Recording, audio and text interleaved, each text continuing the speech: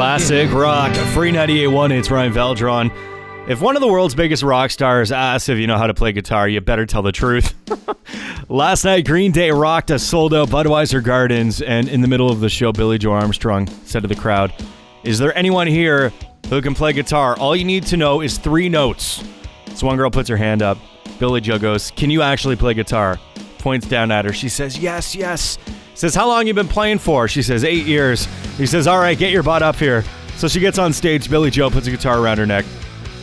And the girl's just like dumbfounded. She has no idea how to play guitar. Uh-oh. So here's Billie Joe holding the neck of the guitar so the proper notes are going to be played. And the girl is just strumming along. I mean, come on. As a rock and roll fan, you'll do anything to get up on stage. Billie Joe did criticize her guitar skills, but in return, he said, "All right, you can keep this guitar. Go home and practice." And you know what? An A-plus show all around. Reading a lot of reviews on Facebook, on Twitter.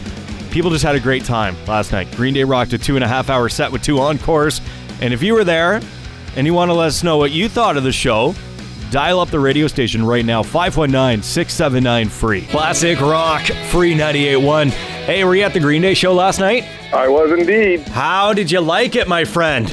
It went right to the top of my favorites list, for sure. What was it that Green Day did on stage that made it one of your favorite shows you've ever seen? It was just everything. Like when they were lying down on the stage and singing all those little cover songs. The other great thing I noticed was the age of the crowd. Like I had my son there who's 10, and then I seen people there that were probably 60, grade 8, grade 12s, like there's just ages all the way through, and everybody seemed to love it. And I loved how Billie Joe said London, Ontario, Canada about 30 to 40 times throughout the night. It was great. Oh, yeah, I think sometimes he forgot he was in London because he just did Ontario once in a while. He did say Ontario, and, just an entertaining band to watch perform live. And Billie Joe, full of energy, got the crowd involved every moment he possibly could. Just an all-around good night. What's your name?